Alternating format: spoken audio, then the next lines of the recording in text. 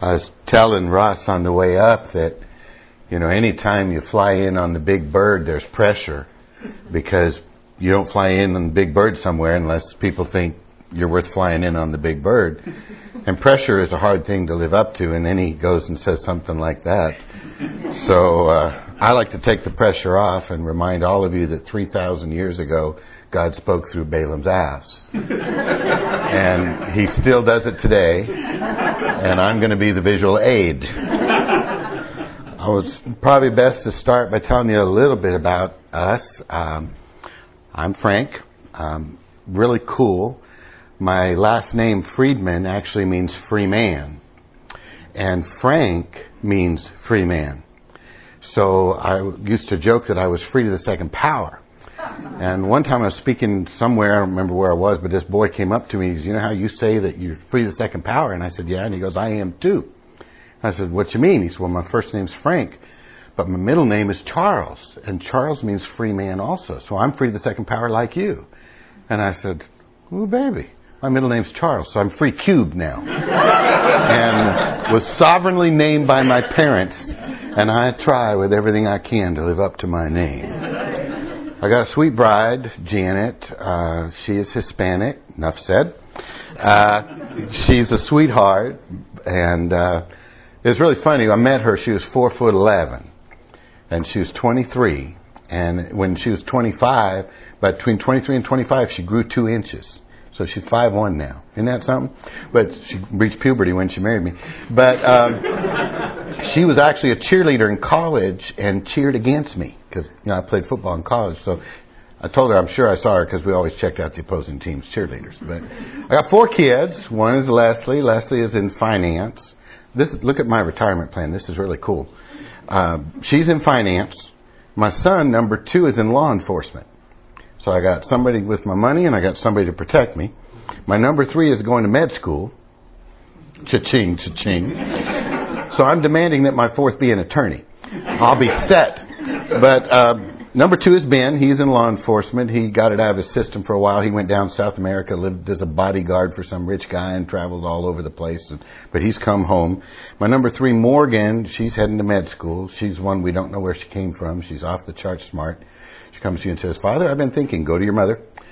So it's a great thing. And then number 4 is a very special little girl with a very, very rare disease. And she has been used of God to keep us dependent. She's a sweetheart, and we love her very much. But she just had her 22nd surgery this February. We were told by the doctor she would never walk or talk. She does both. And now I have to tell her sit down and be quiet, which is something I never thought I'd tell her. So that's a little bit about us, and I'll tell you more as we go along. Let's start by talking about a guy named Morris. You ever heard about Morris?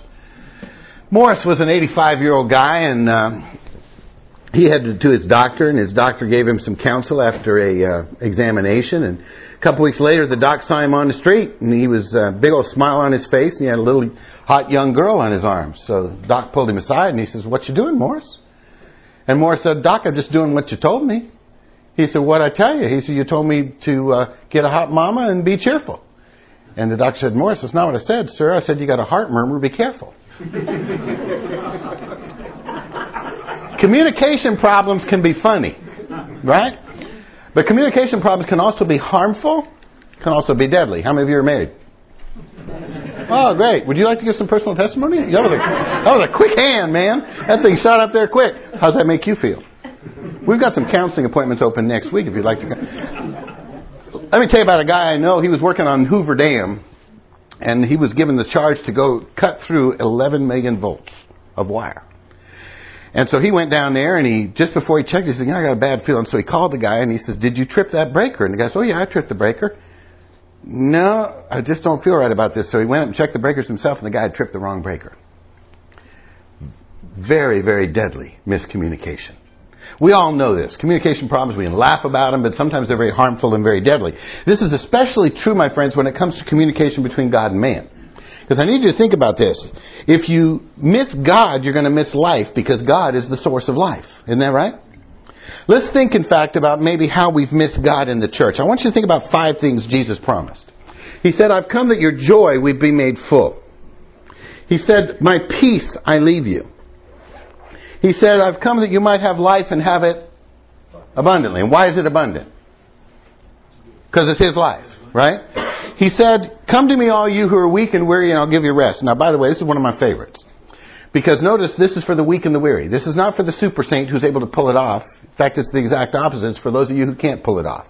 If you are one who can't pull it off, good news, come to me and I will give you rest. By the way, you might want to home in on that Greek word. It's literally the word vacation. And the construction of the Greek language is actually not I will give you a vacation, but it's I will vacation you. I'll see to it that you enter into some rest. Isn't that cool? I like that. My favorite one, of course, is you will come to know the truth, and the truth will set you free from what? Free from sin, free from guilt, free from shame, right? Free from the law. How about free from other people? Free from having to perform for them. How about the ultimate freedom? What's the ultimate freedom? Freedom from yourself. Freedom from having to take yourself so seriously. Free to be able to laugh at yourself, which you ought to be able to do because you provide a lot of material. Isn't that right? I want you to look at those 5 things. Joy, rest, peace, freedom, and abundant life. And I want you to think about them. And I want you to take a good, honest look at the church as you know it in Canada. Almost said in America. I've been practicing. Out. Love me still? Okay. It's going to get worse. How many Christians do you know that have even 2 of those things as an abiding presence in their life? How many do you know that have all 5? Do you need more than your fingers and toes to count them? Let's meddle a little. How many are in your life? Do you have all 5? Do you have even 1? Then we have a problem. And the problem, very simple, is that either Jesus then is the biggest liar that ever hit the planet, survey said. Did you ever get that TV show up here? Okay, then y'all are clued in right there. You got to contribute here. Survey said? All right, thank you. You didn't do that very well. Go to the back of the room. All right. Either Jesus was the biggest liar that ever hit the planet, what? Or the church is missing the gospel. That's what's happening. I want you to think with me. Does Jesus have a problem giving those things? No, if He said He's going to give them, He's going to give them. Then we have a problem receiving those things. Now, we're not talking about a second blessing or a second work of grace. There's a lot of schools of theology that talk about having a second work of grace, a second blessing from God. That is unbiblical because Colossians chapter 2 verse 10 says you are complete in Him. By the way, the Greek word complete is the Greek word teleo. It means to the end. We could translate it perfect. You are perfect in Him. I like that. You like that? I mean, I always wanted to say I was perfect and I got biblical basis to do it. Isn't that cool? We are perfect in Christ. Another great verse is Ephesians chapter 1 verse 3. Some spiritual blessings are yours in the heavenly places in Christ Jesus. Is that what it says? No. It says every. Every means? Every. Do you know what that means in the Greek? It means every. That's exactly right. Every spiritual blessing is already ours. When you receive the Holy Spirit, you received all of Him. You cannot divide a person into parts or He ceases to be a person, gang. So when you receive the Holy Spirit, you received all that God is and all that He longs to be to you. There's no need for a second work or a second blessing. Now what may happen is you are simply releasing more of what you've already had as you learn to depend upon Him. But you didn't get anything else. When you got Christ, you got all. Wonderful. So the real problem, if you think about it, is not in receiving. Because you've already received it all. But it's in knowing or believing or seeing what you've already received. Now, what we're going to do tonight is we're going to look at Romans chapter 5 verse 17. And then we're going to look at Romans 5:17 again tomorrow. We're going to look at one verse 4 times. Because it's a pregnant verse. Okay? There's a lot in there. Alright? Now what I'm going to do tonight, some of you may be very familiar with. Okay? You've got this office. You've got some very wonderful people teaching this message and you've heard it. Okay? So some of this may be review for some of you. For you, I will say that we're going to be biblical, and like Peter said, even though you know this, I'm going to teach it to you anyway. One, because you probably forgot it. 2, it helps for sometimes when somebody says it in a different language in a different way. 3, you can never exhaust God. So no matter how much you say you've come to know Him, you can always know Him more because He's an infinite God. You tell me you know God loves you? He loves you more than you know. Because He's an eternal, infinite God. So we're in a continual journey of process and uncovering more and more of who He is, and more of His love, and more of His grace. In fact, in the New Testament, one of the favorite phrases of the Apostle Paul is much more. I like that phrase. Much more. There's always much more for us. So, some of you have heard this. Bear with me. Some of you haven't. We're here for you. This is exciting. A friend of mine named Bob George tells the story of a guy named Mr. Yates. Yates was a sheep herder in West Texas back in the 1930s. True story. During the Great Depression of the United States he was going to lose his ranch to some bankers. So some wildcat oil drillers came in. You know what wildcat oil drilling is? Very, very risky deal. And they came to Mr. Yates and said, can we drill on your land? He said, go ahead, it's going to be the banks in 2 weeks. They drilled on the second day of drilling at a very shallow depth. They hit the richest oil deposit ever found in the history of the state of Texas. The next day, the newspaper headlines came out. Yates becomes millionaire overnight. True story? Absolutely. True headline? Absolutely not. Why? Mr. Yates was always a millionaire. He just didn't know what he had. And that is exactly what I find is happening in the church. The church has been given the Lord Jesus Christ through the power of the Holy Spirit to live inside of them, but they don't know what they have. And by the way, did you know that the Bible anticipated this phenomenon? We're not going to take the time to turn there because, as you can tell, we're already going fast and we've got a lot to cover. But in Ephesians chapter 1, verse 3, when Paul says, blessed be God because He has blessed you with every spiritual blessing in the heavenly places in Christ. Then what he does is, verse 3 through 14, he starts giving you some of the blessings. He chose you before the foundation of the world. He adopted you into His family, which is so cool. You see, if you're a birth child, right, you showed up, they're stuck. But in adoption, what happens? They chose you. They actually wanted you. Isn't that cool? How many of you were kids in school playing like PE stuff and they would always divide up into teams? You remember how that happens in elementary school? Did any of you ever have the very unfortunate thing to when they start to get to the end of the kids and they look at each other, the two captains, and they go, all right, I'll take that one, you take those two. Yeah, you ever? Oh, man. Did you remember the look on those poor little kids' faces? Never happens with God. God looks at you before the foundation of the world and says, I want you on my team. Now, people get all hung up on election. Oh, this is a rabbit trail. My wife says I go on rabbit trails all the time. I tell her what Major Thomas said. If it's a fat rabbit, it doesn't matter. Because people get all hung up on this doctrine of election. It is a family doctrine. Whenever I travel around, teach on election, never fails to happen. Somebody comes to me, what about the guy in Africa? This passage is not talking about the guy in Africa. Don't go there. This is a family doctrine revealed only to the family, as if God put His arm around and said, let me let you in on a little secret. You think you chose me? I chose you before the foundation of the world. I want you on my team. But what about, don't go there. I'm just telling you how special you are. Let God tell you how special you are. There are other passages that will deal with the guy in Africa. This passage is for you to tell you how much God loves you. Isn't that cool? You are accepted in the beloved. Right? You have redemption. You were bought with a price. You have forgiveness of sins. You have wisdom and understanding of the plan of God. You've been given the Holy Spirit as a down payment of your inheritance, which means there's more coming. Again, much more, much more, much more. So in 1, 3 through 14, he goes, look at all that you have. And then guess what he instantly does? He starts praying in verses 15 through 20. I pray you'd understand what you have. So do you see how the New Testament actually anticipated the phenomena that we would have Christians not knowing what they have? Isn't that fascinating? Let me illustrate it to you because illustrations are very important. Ross,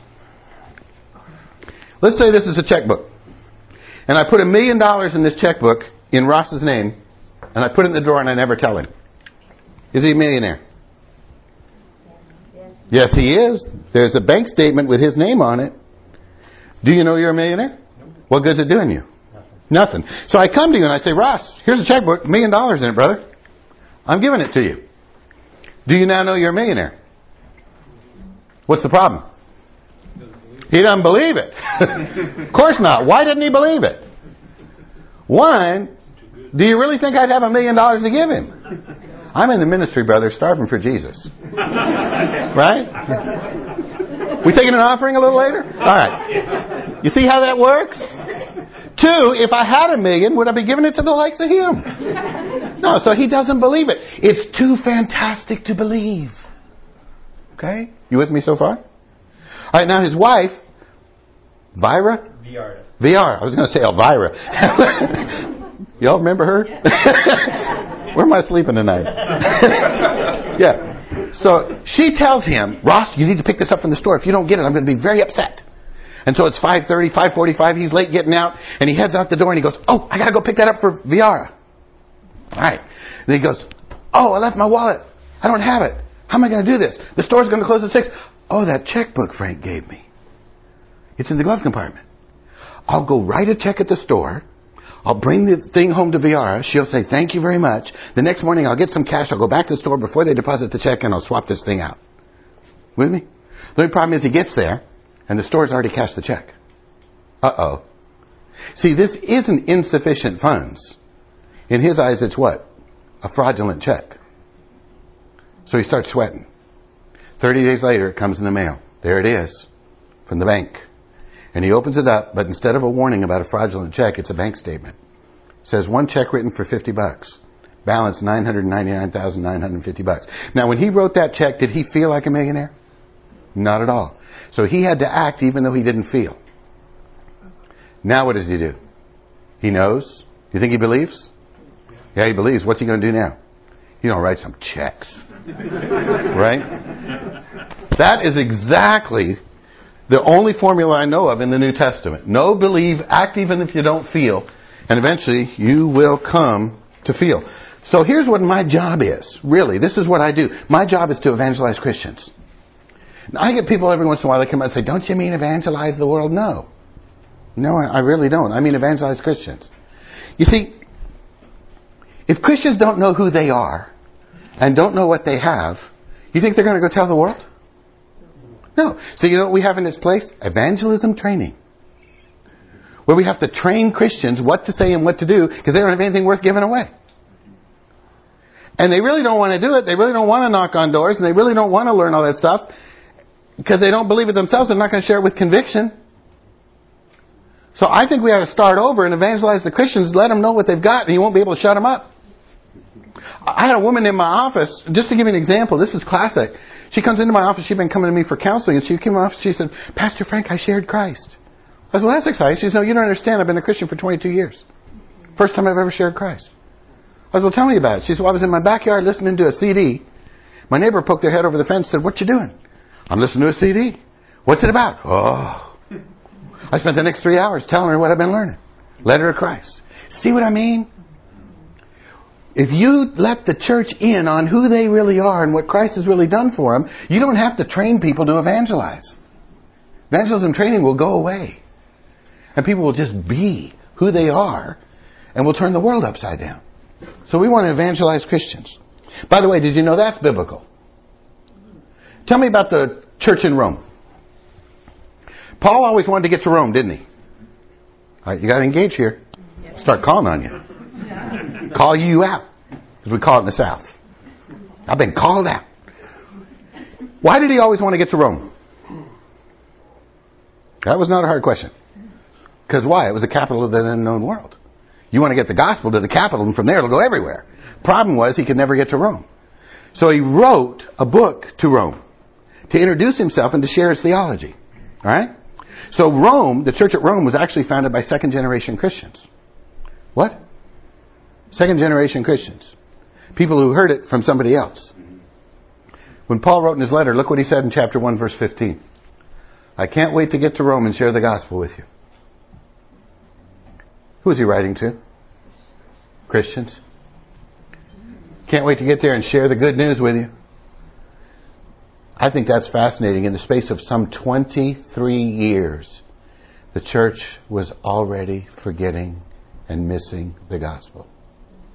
How many years are we removed? It's like that old telephone game. I tell you something, you tell him, you tell her. By the time he gets over here, it's distorted. You see, and I think one of the major things that we've done in the church is we've made heaven a destination. How many of you were led to Christ like this? How would you like to go to heaven someday? Would you like to have your sins forgiven so you can go to heaven? The New Testament talks more about a heaven that's inside of you right now. It talks more about a heaven that you're already in. Heaven in the New Testament is actually almost an afterthought. Hey, come and experience Jesus right now. And by the way, you get to go to heaven someday. That's really the way it is. By the way, if you don't know that, you're going to end up pursuing life instead of experiencing life. Because you'll be looking on the outside where it's already on the inside. That's really insane. So you'll be searching for something you already have, so you'll never arrive. You'll be on a destination you can never conclude. What's your name? Bob. Hey, Bob. Hi. I'm going to give you a chance to redeem yourself from that survey thing earlier. It would be like me telling you to get in this room. And Bob says, I'll try. That's what's going on in church. We're telling people to find more of Jesus. They already got Him. To get more, to do more, to experience more. They've already got Him. So they're looking for... By the way, that's the ultimate insanity, isn't it? So let's think about the church. What does the church tell us to do? Pray. Fast. Minister. Tithe. Remind me, I got to change the order of this thing. This one should be first. Does it work? No. So what does the church tell us to do? More. There you go. Does that work? No. So we've got to start to ask ourselves, is there a better way? Yeah, is there a better way? Is there a better way? See, the truth is, the church is telling a lot of people to live for God. But I have news for you. You'll never live for God until you learn to live from Him. You'll never be a husband until you're first the bride of Christ. Because you're called to love beyond your resources. Love the way Christ loves the church. Love unconditionally. I mean, I could really love Janet if she'd just cooperate. You'll never be a parent until you're first a child. You become a child with God so you can draw from God all that He is, so you'll be able to parent. Question is how? What we're going to do is we're going to go to the book of Romans, Romans chapter 5. And we're going to tear this verse apart. First of all, let me share this with you. Do you know there is no such thing as a supreme book of the Bible? You know that. Those red letter versions, they're not biblical. Because 2 Timothy chapter 3 says all Scripture is inspired. Jesus' words are not more important than the Apostle Paul's. It's all the Word of God. It's all inspired. It's all profitable. Right? But, having said that, little disclaimer here. If there was a supreme book of the Bible, it would be the book of Romans. Because there, Paul was writing to a church he never visited to introduce himself, and he said, this is what I believe. This is what I'm about. This is what I think the Bible teaches. Here is my systematic theology. With me? Now, if there were a supreme portion of the book of Romans that's more important than the rest of the book of Romans, it's chapter 5, 6, 7, and 8. Where Paul gets into the heart of the gospel and what happened in Adam and what happened in Christ. With me?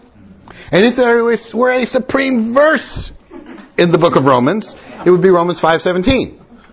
And so, you, sir, do you have a Bible with you? Did you bring one? You didn't? May God have mercy on your sin-sick, shriveled up soul. I'm just kidding. Just kidding. Somebody got a Bible? Where? Right there? Would you stand up and read that real? You still love me? Okay, I still love you too. All right, Romans 5:17. Listen to this real carefully. For if, by the trespass of the one man, death reigned through the one man, how much more will those who receive God's abundant provision of grace and of the gift of the righteousness reign in life through the one man, Jesus Christ? All right, thank you. Now, did you hear what he said? Did you see the 4 separate parts? Through one man came death. That's bad news. We're going to do the bad news first. We won't end with bad news. God always ends with good news. Then what happened? Those who receive the work of Christ in 2 ways. Receiving the gift of righteousness. Keyword? Gift. You didn't earn it. You didn't earn it. Nothing you can do. Just say thank you. And the abundance of grace will reign in life through the one Jesus Christ. By the way, what is the word reign? Kings. Oh, good word. Who said kings? You. Except, you know what? You can't be the king. Royalty. King of kings. He's the king of kings. Now, you are the kid of the king. What do you call the son of a king? A prince. What do you call the daughter of a king?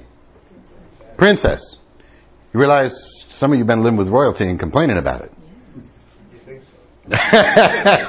So, did you see the 4 parts?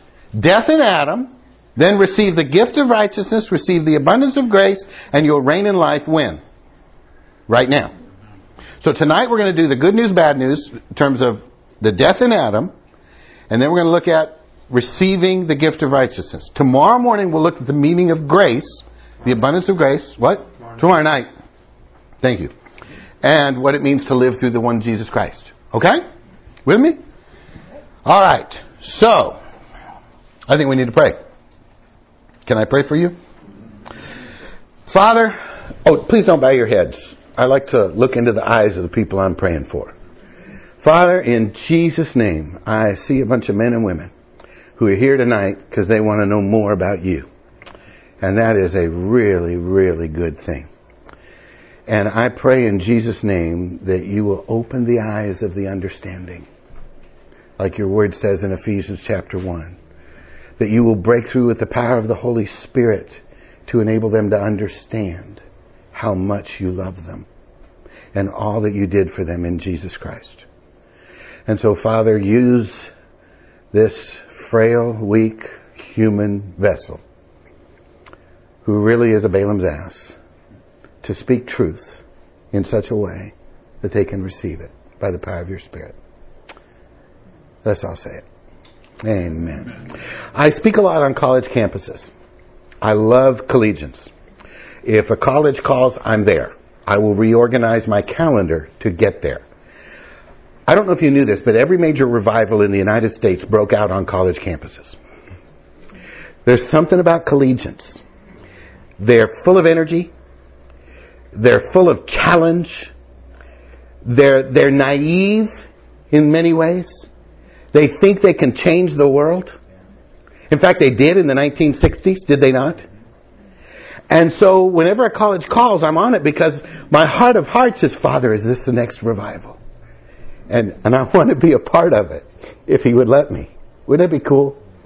So I speak on college campuses a lot. And there was this one time I spoke on this college campus, and it was crazy. They put me up on this platform. It was about 5 feet off the ground. I can't stand platforms, because you're so elevated in God, and so separated from the people, So I had these 500 collegians there, and I'm up on this platform, and I looked, and I was fed up with it, and so I jumped off the platform. And I started to come down, and I said, who are you? And you should have seen this kid. His eyes are about that big around. I said, do you know your name? And he's like, I'm Kalen. I said, well, who are you, Kalen? He said, I'm an engineering student. I said, oh, okay. Who are you? I'm Susie. I'm a nursing student. Oh, okay. Who are you? I'm Eric. I'm a graduate assistant. Oh, okay. And who are you? I'm Eric. I'm a Campus Crusade staffer. He was the worst one of the bunch. And I did this about 8 or 10 times. And I stopped and I said, wait a minute now. I thought I was on a college campus. On college campuses, aren't people supposed to be smart? I get it. You're not smart. And that's why you're here. Now, I had their attention. And I said, here's my problem. I've asked every one of you a question, not a one of you has answered it. I have asked you who you are, and every one of you told me what you do. What's the matter with you people? Don't you know who you are? It's exactly the problem. You don't know who you are. So I went back to the first kid. I said, Kalen, bark like a dog. He said, what? I said, bark.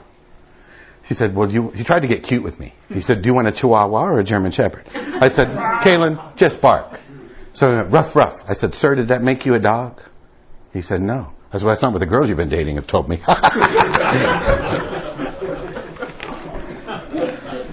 Who are you? That's the question tonight. Who are you? And I want to help you with that question. Whoop, there we go. With a visual. Many of you have seen these visuals before.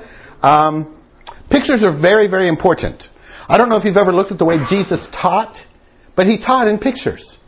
He said, see this fig tree over there? Look at this mustard seed. See this little kid on my lap? How did Jesus teach? Visually. How do we teach in the church? Verbally. See? We've got to start teaching visually because Jesus created us. He knows how we learn. So visuals are very, very important. So we want to ask this question and say, who are you? And there you are. A visual of man made up of three parts. You have a body, and you have a soul, and you have a spirit. Body is the Greek word soma. Soul is the Greek word psyche, from which we get psychology, right? Which is very simply the study of the human personality. So you have a mind, emotions, and will. And you have a spirit. Now, when I travel and teach this, I get a lot of Christianettes who argue with me and say, man is made up of two parts. And I say, why do you say that? And they said, because 90% of all biblical passages use soul and spirit as synonyms. Good for you. 90% of those 90% are in the Old Testament. Let me ask you a question. In the Old Testament, did they have an indwelling spirit? Mm-mm.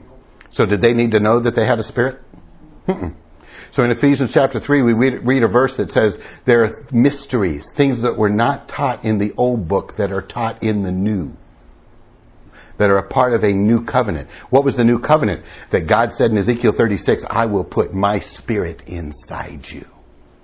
So we had to have a spirit so the Holy Spirit would have some place to dwell. So let's look at some New Testament verbiage. How about 1 Thessalonians 5:23? May God refresh you in your body, your soul, and your spirit. If soul and spirit are synonyms, the Apostle Paul, the great theological mind, was just redundant. Did you see that? Not only that, in the Greek language, he puts a definite article there. Say, Frank, what's a definite article? Well, if I were to say to you anthropos, Greek word for man, you don't know who I'm talking about. But if I put ha anthropos, definite article, ha anthropos, the man. Now you know who I'm talking about. See that? It's a mark of distinction. A mark of separateness. If I were to say to you, gune, Greek word for woman. I find that hilarious. Goonie. Okay, mixed crowd. All right. Works great at a men's retreat, let me tell you. But if I were to say to you, gune, woman, you don't know who I'm talking about. But when I go, hey, gune, that woman, the woman. Now you know who I'm talking about. There's a definite article with each of those. May God refresh you in the body, the soul, the spirit. What's that tell you about mankind? Three parts, baby. Hebrews chapter 4. Whoop, back up one. Verse 12. The word of God is sharper than a two-edged sword, able to divide between the soul and the spirit. If the Word of God can divide between the soul and the spirit, what's that tell you about the soul and the spirit? Two separate things. That's exactly right. Now, this is what sets us apart from the plant and animal world, by the way. Plants have bodies. Plants do not have souls. You may talk to your plant, but your plant doesn't talk back to you. If he does, please see Ross. I've never seen plants cry, plants show emotion. You know, plants have bodies. Animals, on the other hand, have bodies and souls. Right? How many of you have a little Fifi at home? All right. Fifi has emotion. It's going to be happy when you come home. Right? It's sad right now because you're gone. Right? It's got a mind. It can learn tricks. It's got a will. It can choose to obey you or disobey you. So what's that tell you about animals? They have souls. By the way, it's true of the insect world. Insects have souls. Take a wasp nest. Put a stick in it. Does he have a mind to know what's going on? Does he have emotions to get a little upset about what you're doing and a will to do something about it? Yeah, insects have souls. By the way, this is such good news for all you animal lovers. Since this is an immaterial part, it cannot be destroyed. So what's happening to little Fifi when he leaves his body? He's going somewhere. I get these Christians sometimes, animals are annihilated. No, they're not. They go somewhere. I don't know where they go, but they're going somewhere. Isn't that neat? Some of you, that's probably all you're going to remember tonight. Little Fifi's okay. Never mind about me. Fifi's okay.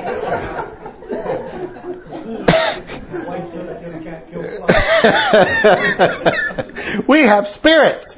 And that's what separates us from the plant and animal world. And if you notice, that's because God is a spirit and God made us in His own image. So He made us with a spirit so that He could connect to us spirit to spirit in a way that He couldn't connect with anybody else, anything else in the universe that He had created. So this is obviously then where personhood is found. So God could connect to us person to person and have a unique relationship with us. By the way, that is so cool because we were designed to house the Spirit of God. When God made man, made a little mud pie and he went like this and went, oh! What do? It says in the Greek, in English translation, he breathed the breath. But did you know in the Hebrew that literally means breath, wind, or spirit? He breathed spirit into man, and man became a life soul, a living soul, a spirit-animated soul. Okay? So this was so cool. So the Spirit of God, and I want you to see what he did, because this is dynamite. He put his Spirit in man, so that man could live from the inside out. So here's Frank, and we got a Frank Friedmann body, and we got a Frank Friedmann soul, and the Spirit of God is in it. And so that Spirit of God expresses life through a Frank Friedmann personality and Frank Friedmann body.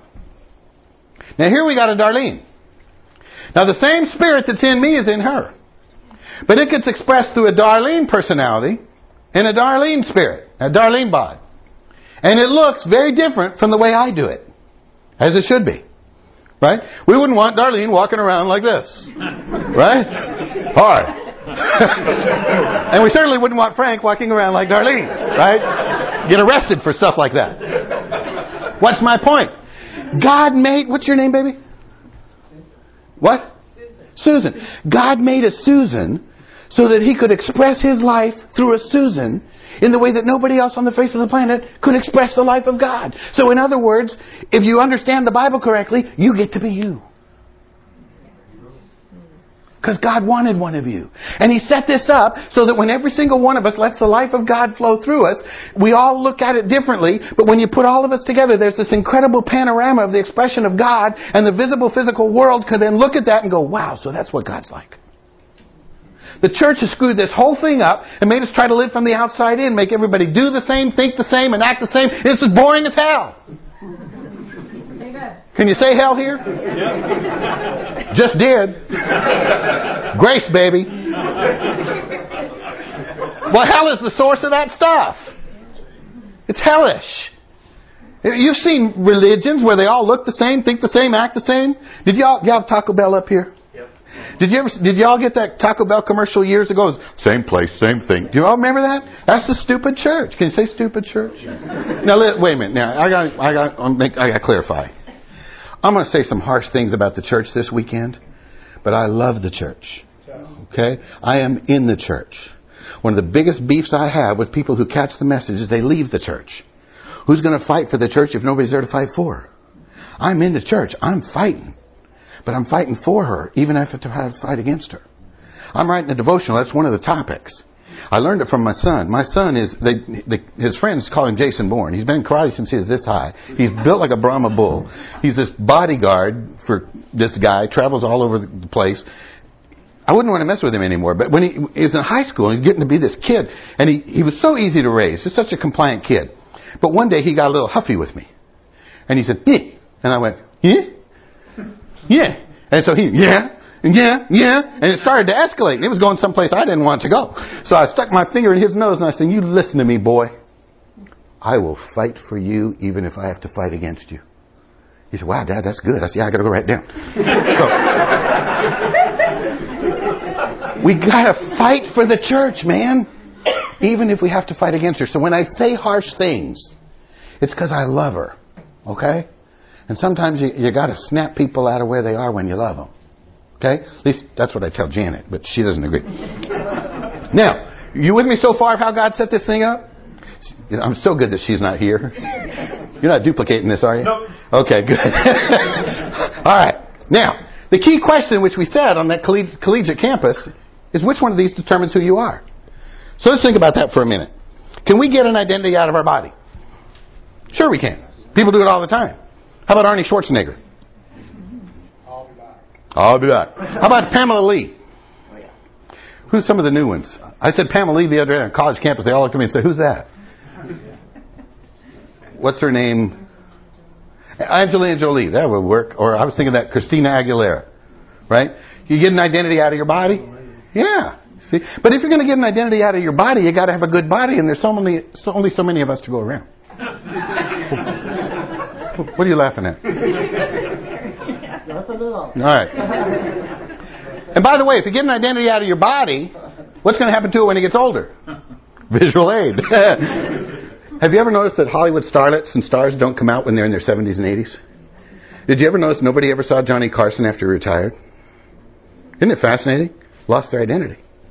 By the way, there aren't that many good bods to go around, so what do you do if you don't have the good bod? Oh, I'm so fat. Oh, I'm so ugly. Isn't that fun waking up to every day? There are people in my office waking up to that every day. So we can get an identity out of your body. The question is, do we want to? Let's get an identity out of our soul. Whoop. Back up. There we go. Let's get an identity out of our mind. If you're going to get an identity out of your mind, what had you better be? Right. What's that mean everybody else has to be? Wrong. Aren't you fun to live with? Who are you with? What if you don't have the sharp mind?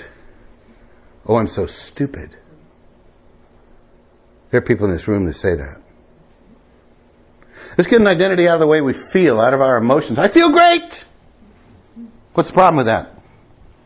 5 minutes from now, you can feel like sin on a stick. That just click in? Can you imagine? Then you're living your life like this. What's it going to be like married to somebody like that? Come home every day going, wonder which one it is. Let's get an identity out of our will. The will is the seat of performance. It's the seat of choosing. So if I have to try to choose well. This is the root of obsessive compulsive behavior. This is the root of perfectionism. What happens if I don't do it right? What am I? A failure. And isn't that fun to wake up to every day? So we can get an identity out of our soul. Question is what? Do we want to? There's only one thing left, gang. And it's the only place where we were ever designed to get an identity, and that's out of our spirit. Because John chapter 4, again, verse 24 says, God is a spirit, and He made us in His own image. So what are we? Spirit beings that have a personality to express that spirit through a physical body which was made for a physical world. Bob? You're the Bob expression of Jesus. Isn't that cool? That's what we're after. There's only one problem. This is the way God set it up. Isn't it cool? That was not a hard question. Isn't that cool? That is very cool. Problem is Adam. God set up a no-no tree, and He said, in the day that you eat from that no-no tree, you shall surely die. Did He eat? Yes, He did. Did He die? Yes, He did. Did He die in His body that day? Read the scriptures. He lived another 400 or 500 years. Did He die in His soul and become a mindless, emotionless robot? Otherwise what?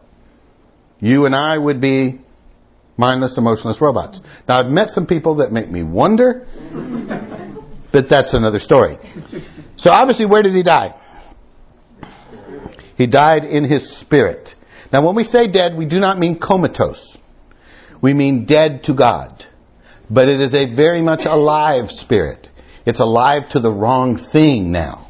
It's alive to sin, and it's alive to self. You with me? So man went from an economy of receiving from God all that he is to all that he needs to an economy of achieving for God and for himself. Now, so here we have the sin of man, which separates us from God. Man now is a dead spirit. What does a dead man want more than anything else on this planet? Life. The problem is he cannot get it in his spirit anymore. So what is he going to do? Notice where we drew this. He's going to use his body and his soul to try to manipulate his environment and his circumstances to generate life from the outside in. Are you with me? Now, I don't care who you are. What you will do is maximize your strengths and minimize your weaknesses to try to accomplish that. And by the way, it starts in the womb. Bring that little baby home. Baby cries. What's mama do? Picks him up or feeds him milk. What's the baby learn? I can cry and get my needs met. I got 40-year-olds crying in my office to get their needs met. Baby cries, mama can't come. Mama's taking care of 2 other kids, cooking and on the phone. So the baby throws a tantrum. Mama comes running and wraps the kid on the backside. What's the kid learn? I can cry, but I can't throw tantrums. Or what if she comes and picks the baby up and rewards the tantrum? What's the baby learn? Hey, this really works. You see them at the grocery stores. And Proverbs says they're ashamed under their parents. Right? Aunt Sue comes over, looks at the baby and says, what a pretty baby. And the baby acts that. And she goes, oh, and rewards the behavior. And what's the baby learn? I can act cutesy and get my needs met. You bring home all A's. Starting kindergarten and first grade now, what's mom and dad do?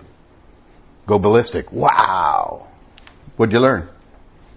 I can get the grades and get my needs met. You bring home all A's and 1 C, but your C is in penmanship. And your dad knocks you around. What do you learn? Nothing I do is ever going to be good enough.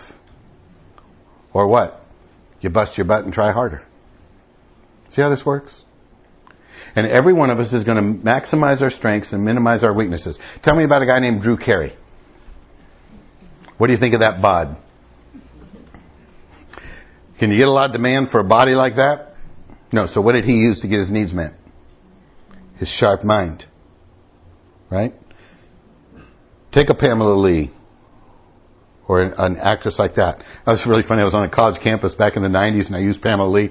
I said, what do you think about her using her mind to get her needs met? And one college kid yelled out, I wouldn't want her as a Trivial Pursuit partner. I wouldn't go out on a date with her though. Yeah, what does she use? Her body. And I don't care who you are. You did this.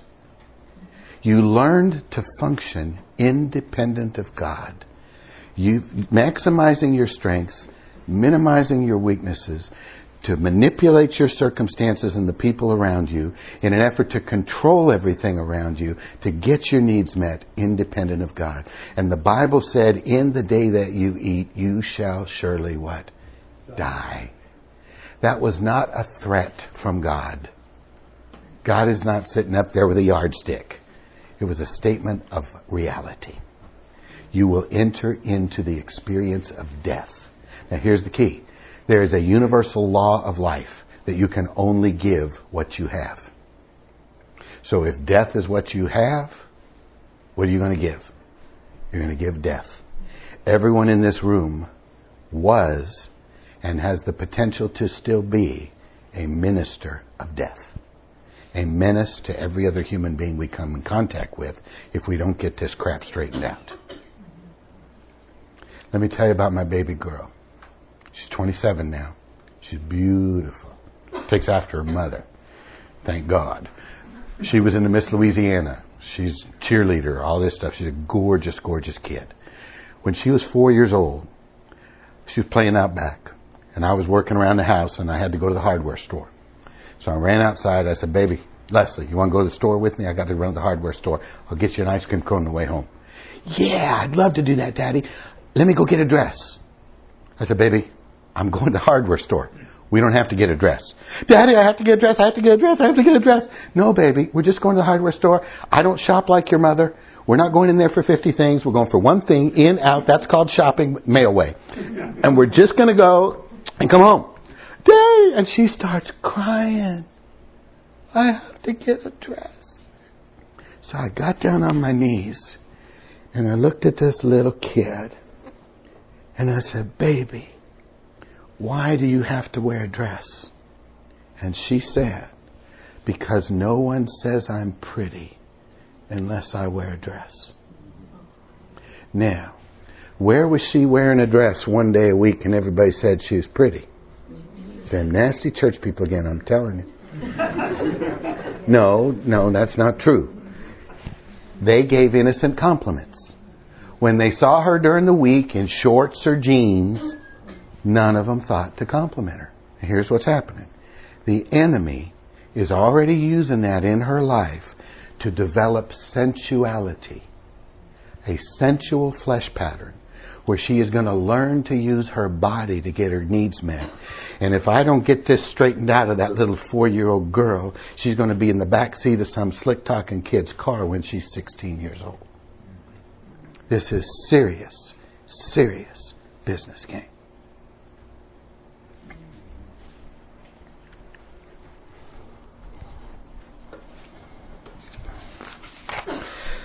Let's do a little medley. Okay? Let's look at some types of flesh. This is what we call negative flesh, and some of you have heard this before. This will be my take on it. But this is the person, little kid, growing up. Maybe mom and dad don't have very much money. He's wearing Vans shoes when everybody else is wearing Nikes. You know, he's wearing Penny's jeans when everybody else is in Wranglers. Maybe mom and dad got divorced. Maybe mom and dad are alcoholic. Mom and dad fight. Not very popular in school. Doesn't get very good grades. On and on and on we could go. Put simply, he's living in a world he was never designed to live in. We were designed to live in the Garden of Eden. This is not it. So every one of us experiences things we were never designed to experience. So all of this negative comes at this little kid. You with me? Now the very first thing that happens is the emotions go off. The emotions are kind of like a radar, and they scan the horizon. Beep! There it was, that rejection. See? And so I feel unloved and hopeless and helpless, and I don't feel significant. I don't feel valued. I don't feel very worthy. Now what happens next is an interesting dynamic. Since I feel this way, it must be true. So I get the great shift over to my mind, and I start to get a distorted view of myself. I'm just a no-good worm occupying space on this planet. I get a distorted view of others. I wish I was like them. I get a distorted view of God. I just know God hates me. You know, if I was God, I'd hate me. Now what happens is I'm developing all of this in my flesh, and this is kind of what it looks like. Self-pity. Don't you feel sorry for me? Escaping and withdrawing. Why? You can't fail if you don't try. So it's safer to not try. Just become a little wallflower. Try to not be avoided. Not be unnoticed. What am I doing? I'm trying to control. It's passive control, but it's control. I perform for acceptance. I'll go wash Ross's car. Do you like me now? Do you like me now, Ross? Yes. You want me to wash your car again? He wants a good thing. Deep down, I am really one PO'd customer. Because I know I was designed to be loved, and I'm not being loved. And by the way, these people get stress problems and health problems. I work with a doctor. He's in my church, so he's come to understand this message. Very smart doctor. If he were here today, he would tell you 70% of what he treats is psychosomatic illness. Psycho, psuche, soul. Soma, body. Genuine body symptoms caused by soulical problems. 70% of what he treats. So a lot of times somebody will come to him and he'll say, you know what? You need to go see my friend. And he sends them to me. By the way, I get some people that are so psychosomatic up that they can't hear me, and I have to send them to him because he's got to give them some medication and help them get down to the point where they can listen to what I'm saying. So we work hand in hand. But that's what he'll tell you. 70% of what he treats is psychosomatic illness. We're living in a world we were not designed to live in. End result, conflict and frustration. By the way, you know anyone like that? This is the positive. Let's look at that. Again, the same circumstance. But this time, maybe mom and dad are financially well off. Mom and dad are members of the country club. And they've got the Nikes, and you're popular in school, and you get the good grades. And so what's happening to me? Good stuff. Right? So what happens to the emotions? Beep! There they go. What do I feel? I feel strong and secure and confident and worthy and loved and accepted. Since I feel this way, it must be true. So I get a distorted view of myself. Don't you like me? Bob, if I were you, I'd like me. In fact, Bob, if I were you, I'd want to be me.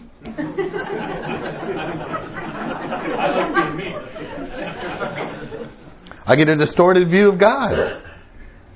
He should be happy I'm on his side. These are your church leaders and pastors.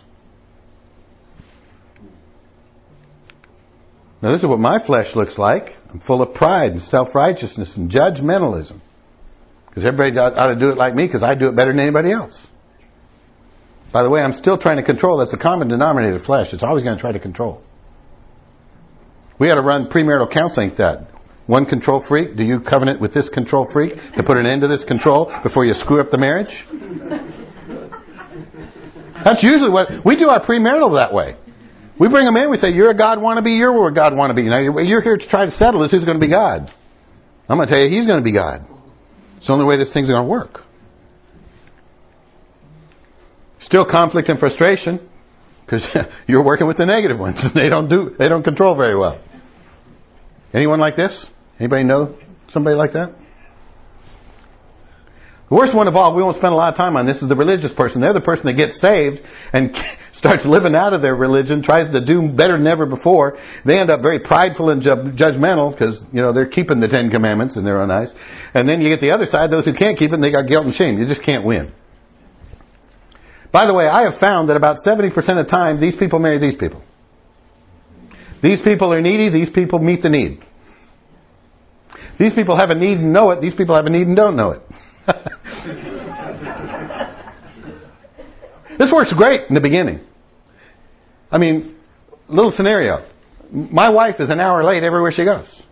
I'd rather be an hour early than 5 minutes late. So you get married. Works great in the beginning, but 10 years down the road, are you late again? You knew I was late when you married me.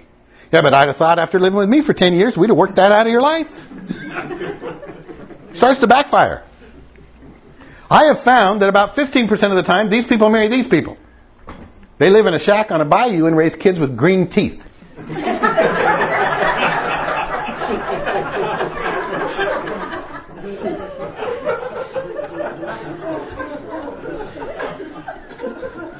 Come to Louisiana. I'll show them to you. And then we find that about 15% of the time, these people marry these people. Very, very dangerous. Because they beat the living daylights out of each other. Trying to see who's going to be God. Or they unite. And it's them against the world. These are your church power play people. You know some of them? Let's give some analogies to this. If we were doing biblical terms, these would be your sinners and tax collectors and harlots. These would be your scribes and Pharisees. We could do batteries. Do you have Kmart up here? Not anymore. Not anymore. Well, these are Kmart batteries. And these are energizers. Right? And again, this one has a problem and knows it, and this one has a problem and doesn't know it. Who's easier to work with? These people. Sure. Who followed Jesus? These people. Who made Jesus' life a real pain? Those people. See, these people, all you got to do is give them a revelation into who Jesus is and wants to be to them. These people, God has to kick the crap out of them, get them over here and make them ready to learn. Which one are you? Both of those are ministers of death. Both of those are a menace to every other human being they come in contact with. Which one am I? A lot of people think that. They're wrong. This is me. I grew up in an alcoholic home with a very abusive, physically and emotionally, my father. At the age of 13, I can tell this story without crying. I almost cried today. Did you notice that? I almost killed my father. Shortest kid in school. Third shortest kid in school. It's not the way to grow up. So that's how I grew up. About the age of 13, though, I found out I could run like a deer. I had a guy clock me in the 40 once, told me I was too fast to be white. Is that on tape? We better edit that one. But it was true. It was a coach. He said, we're going to check your heritage, son. And I found out I could kick a ball a country mile. That brought athletics. Athletics brings popularity. Popularity brings girls. That's very important. I brought all that into seminary. Became a Christian, brought it into seminary. Ended up student body president. So what? My trophies sit in the attic collecting dust. I was this and knew there was no life there. I became that, tried to find life there. Neither one of them worked. That's what we want. That's what we want. We want to put God back in the man, so that man can once again return to his original design back in the Garden of Eden and express the life of God through his unique personality and his unique body in a way that nobody else can do it on the face of the planet, and get free to be uniquely me and actually start to like who we are and be comfortable in our own skin and be comfortable doing nothing. Being okay doing nothing. Most of us don't know how to do that. And we say no to this. Those little flesh patterns we learned to manipulate our environment. By the way, did you notice they don't go away? Bad news. Good news. Jesus is available every moment of every day of your life. So you don't have to walk in this anymore. What's the $6 million question? How? How are we going to get there? That's next hour. Are we taking a break? Taking a break. We'll do that next.